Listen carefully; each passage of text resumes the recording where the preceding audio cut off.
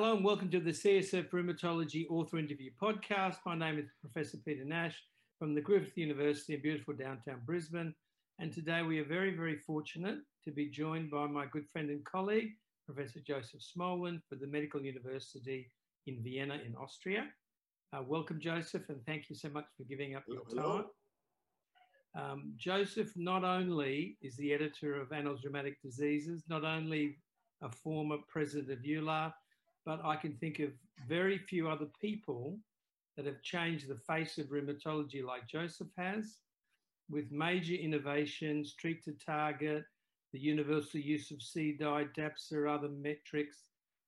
His contribution is not only greatly appreciated, is really an unbelievable contribution to the field. So welcome, Josef. Today, we are going to be talking about a recently published paper of yours in the Journal of Rheumatology, and it's talking about the efficacy of baricitinib in patients with moderate to severe rheumatoid arthritis over a 3-year time period, a long-term safety study. So before we get into it, can you just tell us a little bit about how the COVID situation is in Vienna and Austria at the moment and how it's affected your practice? Well, the COVID situation in Austria has initially been excellent, and it has really been controlled well with a very early lockdown.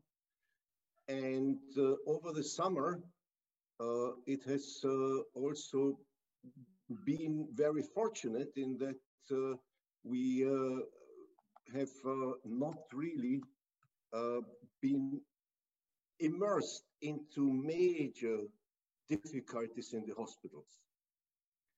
And so from that perspective, I must say that we have enjoyed summer vacation in Carinthia and have really been able to see our grandchildren who partly live in Germany, so the ones that were outside the country for the very first time since the winter. But after the summer holidays, the situation came actually out of control. I'm not sure that the government has done the best thing in not shutting down the country early. We are now in the third lockdown. So I guess if they had done this around mid-October when the numbers of infected people creeped up a lot, that we would have then really been in a better situation than now. So by now we have almost 6,000 deaths in the country, which for a small country of close to 9 million is quite a lot, and I think that would have been preventable. But you know, this is the situation, and currently we're coming down with the numbers again. And on Sunday, the first persons here in the country were vaccinated. So we hope that with the vaccine, we will be able to really get into a new normality in the sense of the old normality, hopefully. And being able to travel to Australia, for example, or travel to meetings would be a wonderful change from what we've seen this year. Now, all the conferences, as you know, were virtual. My understanding is that even EULAR 2021 will still be virtual, but thereafter, I guess we will have normality in this respect. Now, how did practice change? Probably not dissimilar to the practice changes in other parts of the world. Patients had less access to care in the sense that they couldn't come as they wanted to come, but had to go through major controls, and there was a lot of telephone interactions. And at the time when the lockdown was not complete, obviously the situation became better. Currently, the intensive care units are pretty full. Currently, the hospital beds are pretty full. But for our patients, we always have room if they really need it. My understanding from what we published in the Annals of the Rheumatic Diseases, however, I must say, is that in many regions, such as in Italy, patients, for example, with more serious diseases, such as giant cell arteritis and similar, came to clinical care later than they came in previous years. And thus, for example, in Italy, there were more first presentations of giant cell arteritis already with ocular problems than there was ever before. So yes, practice has changed, but in general, we get through the crisis pretty well, I guess. Hope for you the same.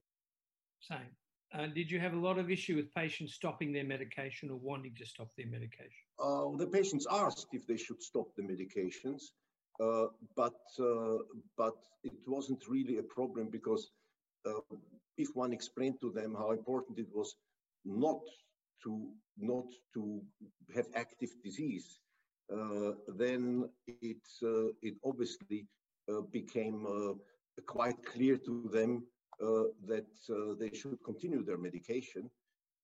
And at some point in time, we all learned that the drugs that we use in the field, such as the biologic agents, that they were not a real problem for more severe disease or even contracting disease more frequently, so that we could really tell the patients with good faith to keep the medication. And obviously, we kept the glucocorticoids down as much as we could. But in general, I think that we came through the situation quite well, and the patients really adhered to the medications. But overall, as I said, we have difficult times this year, and I guess that we can only hope for better times also for the patients, and especially for the fact that they will hopefully all get vaccinated at some point. I don't know if in your country there is a lot of skepticism about vaccination. Here, probably only 30% of the population said that they really wanted the vaccine.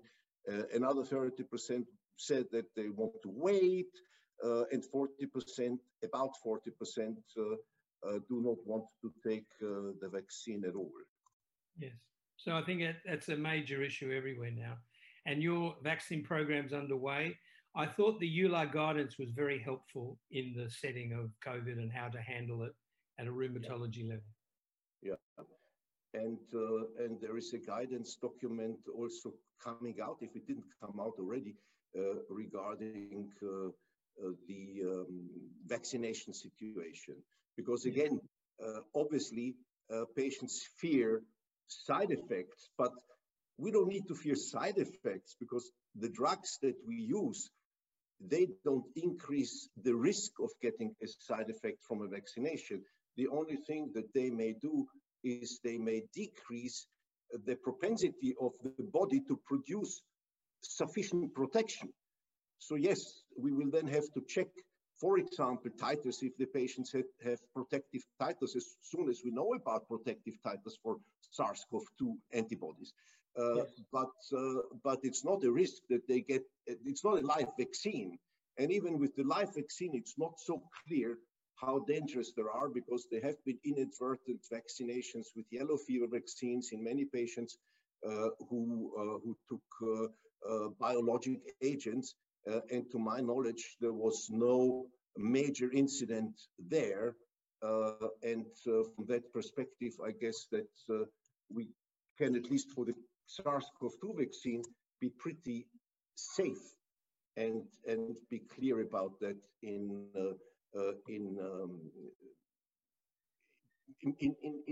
the times to come now for the era of vaccination during the COVID-19 pandemic. I think this is a big advance. And indeed, one of the persons who developed the BioNTech vaccine is a colleague of mine who I know for 30, 40 years. And he has co-founded that company In Mainz, he was professor of medicine. He's an immunologist by training, but he was professor of medicine at the Mainz University in Germany. And he then, with some others, founded this biotech company focusing on RNA vaccination. And it's a record time that they developed this together with Pfizer. And I think this is very rewarding to see how from many, many sides, people within very short term have been able to really bring us to a situation where a potentially deadly, at least life-threatening disease is controlled within short. I don't think we've ever had this in the history of pandemics, of the history of infectious diseases, to get the vaccination that fast. Yeah, I don't know. I'm not aware of that up to now. I think that's a Nobel Prize just sitting there waiting to happen, I suspect, over time. Well, you know, this is a very good point. I mean, I think it deserves certainly some major awards and rewards. And one of the rewards, obviously, for all of them is that the drug is being used worldwide and is hopefully going to be protective for the world. Now, the only thing that I'm worrying about is the fact that it might not so easy for people in less affluent countries, such as in Africa or in Asia or in South America, to get to the vaccine, not only for the price, but also to deliver the vaccine to the places where it's needed. So I hope that the logistics will be there, and with the help of the companies and of foundations like the Bill Gates and similar foundations, we will be able to bring this also to the poor, and not only to the affluent countries, and the sooner the better. Yes, I think you're 100% correct. The economic repercussions are going to be like a tidal wave. Okay, so thank you so much. Let's talk a little bit about your paper. And first, can you give us a feel for how the JAKs have penetrated the Austrian market and how they're being used? And the EMEA has approved filgotinib, which the US have given them a complete response letter and just about killed it. What's happening with JAKs in Europe and in Austria? How are they penetrating the market, and how are they being used over there? Well, in principle, the JAKs are a new class of drugs. Yes. It is fantastic to see that before the year 2000, we had the old drugs, the conventional synthetic DMARDs. They were very good. Sulfasalazine works, methotrexate works phenomenally, especially in combination with glucocorticoids. And as you know, the Scandinavian group has just published the Nord Stream, is it Nord Stream trial? Nord Star trial, where they showed that methotrexate plus glucocorticoids in early disease is not topped by 3 biologics plus methotrexate: certolizumab, tocilizumab, and abatacept. So yes, it has its place, but not everyone responds. Then from the 2000s on in the world, approved maybe a year before, we had the biologic DMARD revolution, which actually the biologics were spearheaded by the rheumatologists, and many other specialties embarked on that later on. And then there was very little going on in the last decade, because from 2009, 2010 onward, for many years, we had no new drug approved. Before, we had TNF blockers, we had tocilizumab, we had rituximab, we had abatacept. So within a decade or less, we had a number of agents that were approved, and all of them had their place, and all of them were highly effective. And then all of a sudden, from 2010 onward, nothing happened, until the second half of the last decade, when the JAK inhibitors, the first one was tofacitinib in rheumatology to be approved when the JAK inhibitors appeared on the market.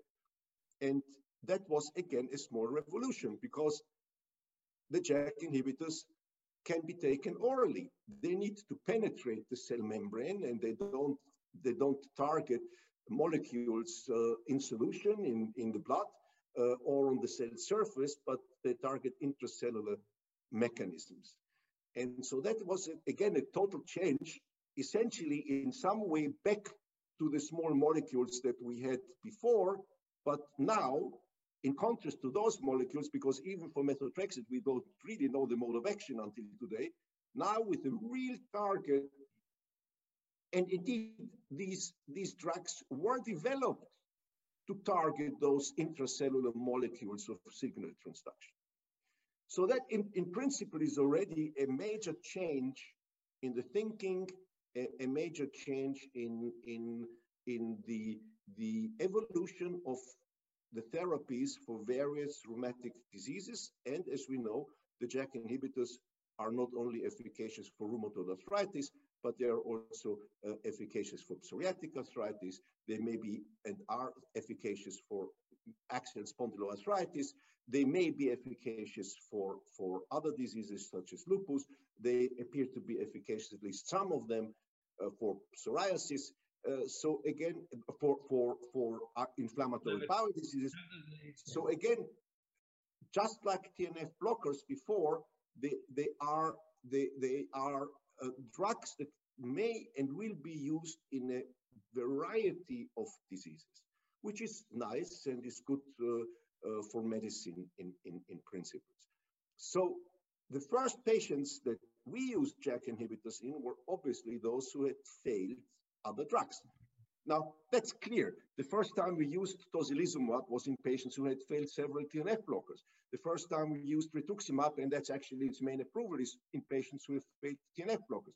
So yes, every new drug gets tested by the community at first in those patients who have nothing else left over, because they are new and we don't know whether they will work well, which side effects they have.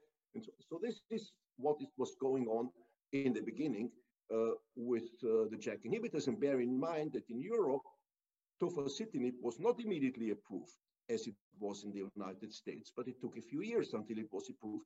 And indeed, if I recall correctly, baricitinib was even approved slightly, a few weeks or whatever, before tofacitinib in Europe.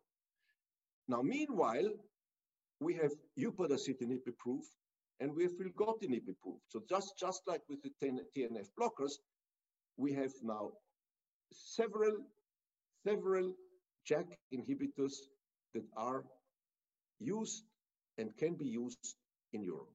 The Japanese have efficacy in addition to that, and currently there are clinical trials going on with a TYK2 inhibitor. So we will further expand in this area.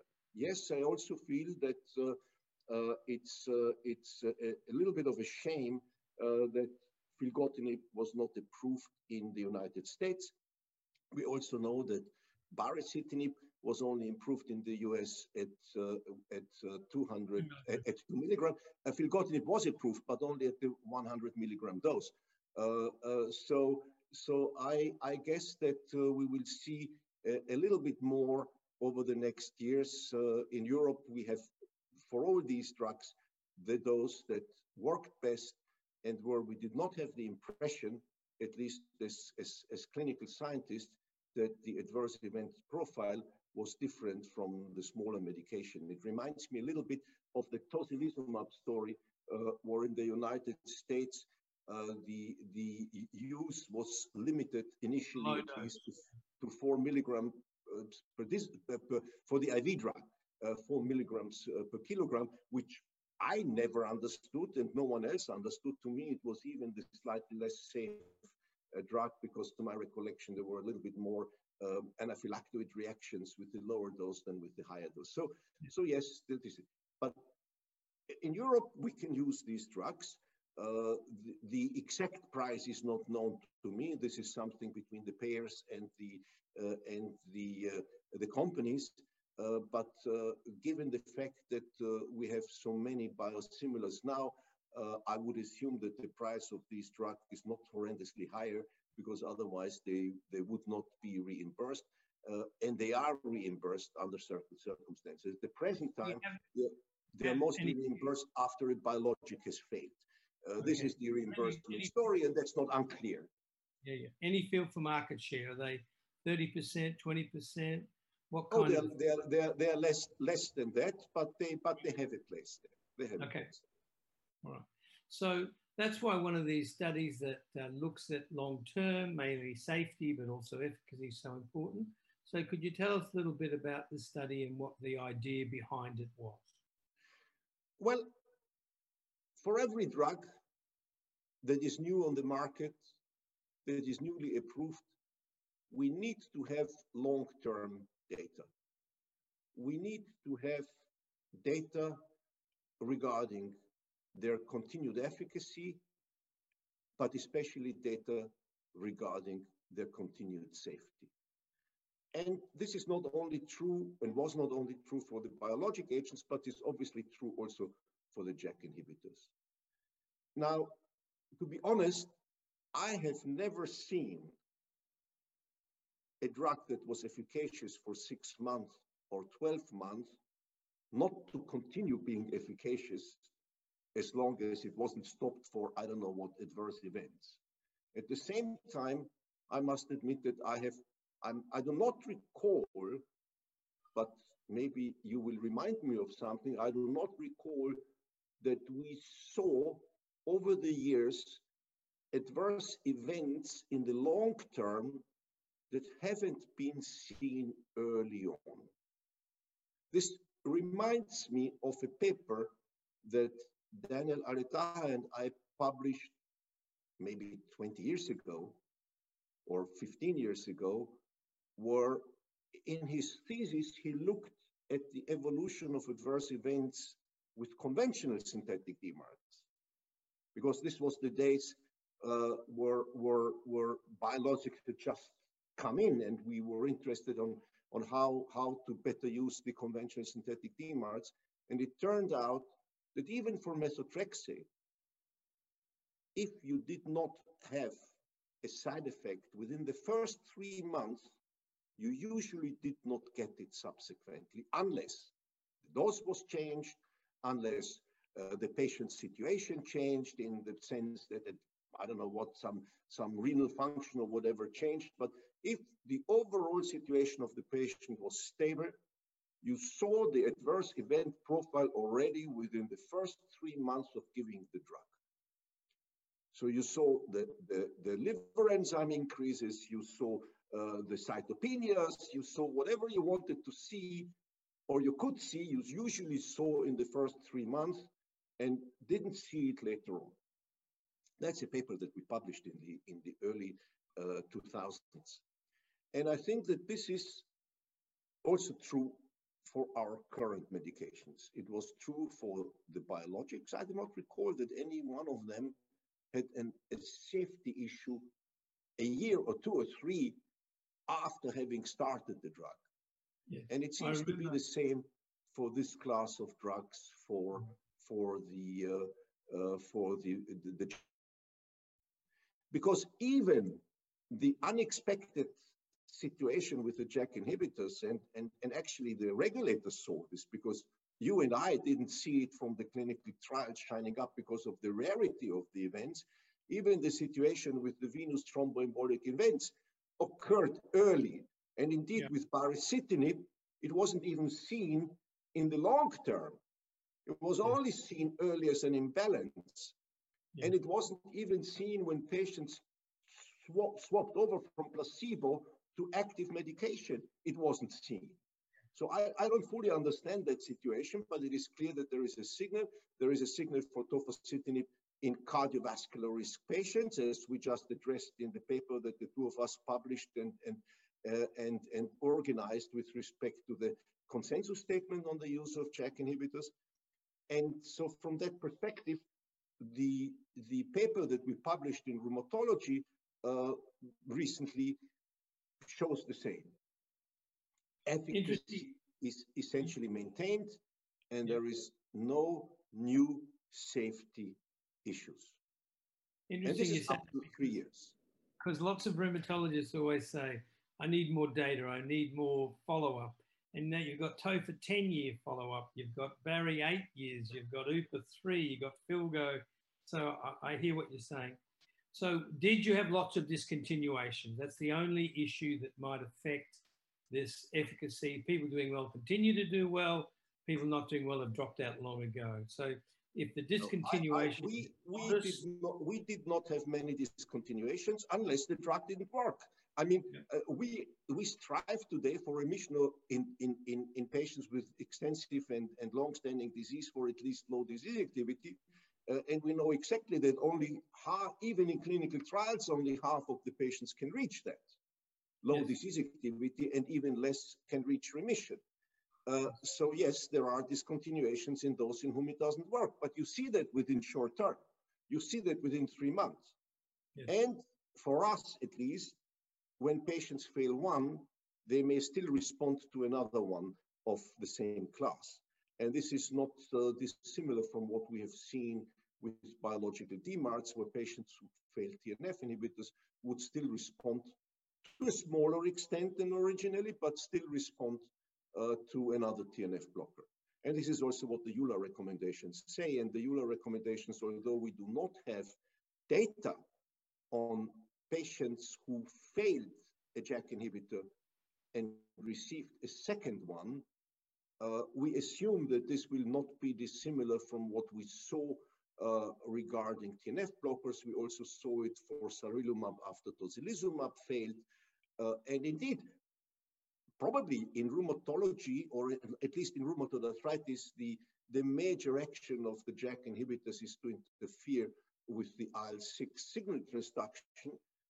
And there is no major difference between patients who failed an IL-6 receptor blocker compared with patients who failed the TNF blocker in terms of their responsiveness to a subsequent JAK inhibitor like baricitinib. So we did not see this in the study that Mark Genovese published, RA Beacon. So efficacy was nice, few discontinuations, the kind of responses that you'd expect to see with an active drug. Anything safety that was different to what we saw in the early trials. We should comment on Zoster, your take on the VTE issue. Is this a JAK class, or is it perhaps a JAK2 issue, if it's known? And maybe even some of the rarer things, gastric perf and neutropenia. So obviously, the zoster, herpes zoster, is twice to 3 times more frequently observed compared with biologic DMARDs. However, this is the case especially in Asia, especially in Japan and Korea. It's not seen to the same extent in Europe or in the Americas. With respect to the VTEs, we have seen recent data regarding the group of patients who were at high risk of cardiovascular events. There, tofacitinib was studied in the unlicensed dose of 10 milligram twice daily, and that showed a 6-fold increase in pulmonary embolism, which was statistically significant, compared to TNF blockers, because the control, and they have an active control, there is TNF blockers. But there was also a dose response, because the 5 milligram BID was in between the TNF blockers and the 10 milligram BID. And while for venous thromboembolic events that are not pulmonary embolism, there was no significant difference between the various arms, there was again a trend that suggested a dose response. By the way, this study isn't finished yet, so we don't have conclusive data. However, the 10 milligram BID dose was discontinued to my recollection, and the current data, as far as they are available, with the caveat that the study is not finalized, have very recently been published, I believe in November, in the Annals of the Rheumatic Diseases in a paper on tofacitinib that was first authored by Phil Mees. So everyone can look at that and can see all these data. But these are the two most remarkable things, herpes zoster on the one hand and potential VTE, whereby VTE appears to be primarily a problem in patients at risk.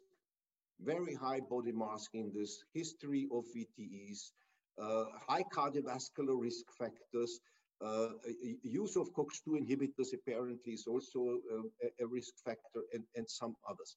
So this is an issue that needs to be carefully observed, but we must be aware of the fact that it is rare. However, the warning is there, in particular for patients. By the way, another risk factor is high age. So we must be aware of these issues and weigh the use of every drug with respect to the risk profile of the patient and with respect to the patient's past medical history. And this is what we actually address in the consensus statement, which has just come out in the Annals in the January issue, which is already out, even though it's not yet January. And do you have Shingrix available in Austria? Is it available? Not yet. Not so yet. We have the same. We have Zostavax, which is really pretty disappointing in its efficacy. So now, the one thing that I should say is that I've seen also recently a patient who got a second time zoster on a JAK inhibitor. So we know that zoster can recur. We know that it's not always a once in your lifetime disease, but obviously that's unpleasant for the patients. If this is a recurrent zoster infection, that's not very pleasant for the patients. That's fine. So good efficacy, safety, no new signal that stand out. Anything about any sort of take-home message for the rheumatologists from the study? It was a nice study. They had some patients on methotrexate to look at, some patients had adalimumab, some placebo patients to balance out some of those risks and benefits. It has nice tables looking at the different impacts of how often these things happen. So what should the rheumatologist take home from this study with baricitinib in particular over 3 years in a clinical trial situation? Well, that the drug is efficacious also in the long term, and that there were no new adverse events seen, which is the most important thing of the long-term extension. Is there anything rare that we missed in the first 6 months that may come up over time? And that's not the case. This is exactly what we discussed before, that usually the adverse events come up early. Still, I personally believe that we need to look at that, because we never know whether it could be one new drug that gets some long-term accumulation of problems. But this does not appear to be the case for the JAK inhibitors, as it was not the case for the biologic DMARDs. Was the TAPER study included in this particular paper? Can you recall if, I think TAPER is interesting if you can recapture those rare people that flare. Do you recall if well, that was in a different paper. And in principle, you can recapture in about 80 to 90% of the patients. But the remarkable thing about dose reduction, which we all try to do anyway, and every patient asks you about that, and the foremost drug that patients want to reduce is methotrexate, for example. And so it's true for every drug. Do I have to take it lifelong? Do I have to take it at the same dose for the whole time? Now, the most remarkable thing in my view was that 2/3 of the patients, more than 2/3 of the patients, could reduce their baricitinib dose from 4 to 2 milligrams without the flare. And I think that this is also rewarding. And we need to bear in mind that also in this dose reduction study, something that we observed some time ago with dose reduction with TNF blockers is that the deeper your remission, the less likely is your flare. In other words, in this study, we stopped or we reduced those in sustained low disease activity. But sustained low disease activity is not remission. And why not significant? There was a trend for those patients who were in stringent remission, CDI remission, to not have recurrence of disease, to not lose their remission as frequently as patients who were in low disease activity and stopped. So residual activity tells you that there is residual activity.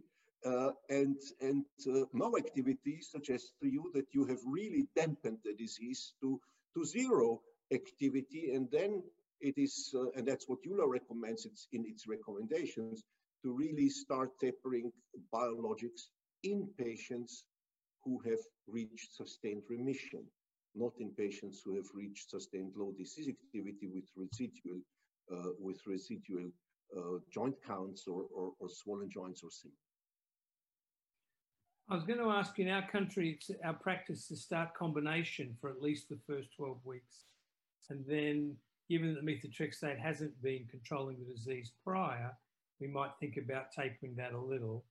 Do you aim for monotherapy, or do you prefer combination even if it's low dose methotrexate?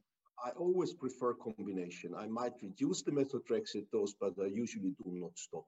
We have seen enough situations where stopping methotrexate was followed by more flares. There has been a recent study from the Netherlands that showed that when you compare in a randomized way reducing or stopping a TNF blocker versus stopping methotrexate, there was no difference in the overall outcome. And what EULAR recommends is to keep the methotrexate if the patients tolerated it. What the heck? There is absolutely convincing evidence that the combination is better than the monotherapy on all accounts. For all drugs that I've seen up to now, not always maximally, but even for baricitinib, in the early RA trial of baricitinib, RA Begin, the monotherapy was very good in clinical and functional terms, but it was not different from methotrexate in structural terms, whereas the combination of methotrexate plus baricitinib had a significantly lower progression of joint damage compared with methotrexate. So even in these situations where it seems that the monotherapy is very good, there is an advantage of the combination. Having said that, there are many people who don't tolerate methotrexate, and then they have sulfonamide allergy. So then the drugs of choice would be a drug that inhibits the IL-6 receptor, or a drug that inhibits the JAK inhibitors, the Janus kinases. So I think that this is clear, and this is also what EULAR says. If you cannot tolerate any of the biologic, of the conventional synthetic DMARD, then these agents have an advantage as a monotherapy compared with other agents. There's no doubt, because we know from the studies on sarilumab and on tocilizumab that in a monotherapy, they are clearly superior on all accounts, including CDI remission. They're clearly superior to adalimumab or presumably also other TNF blockers. Having said that, I think it is important to point out that when you use these agents, you should not use a score that includes an acute phase reactant such as the DAS28, because that may give you an impression of a score remission, which isn't necessarily a clinical remission.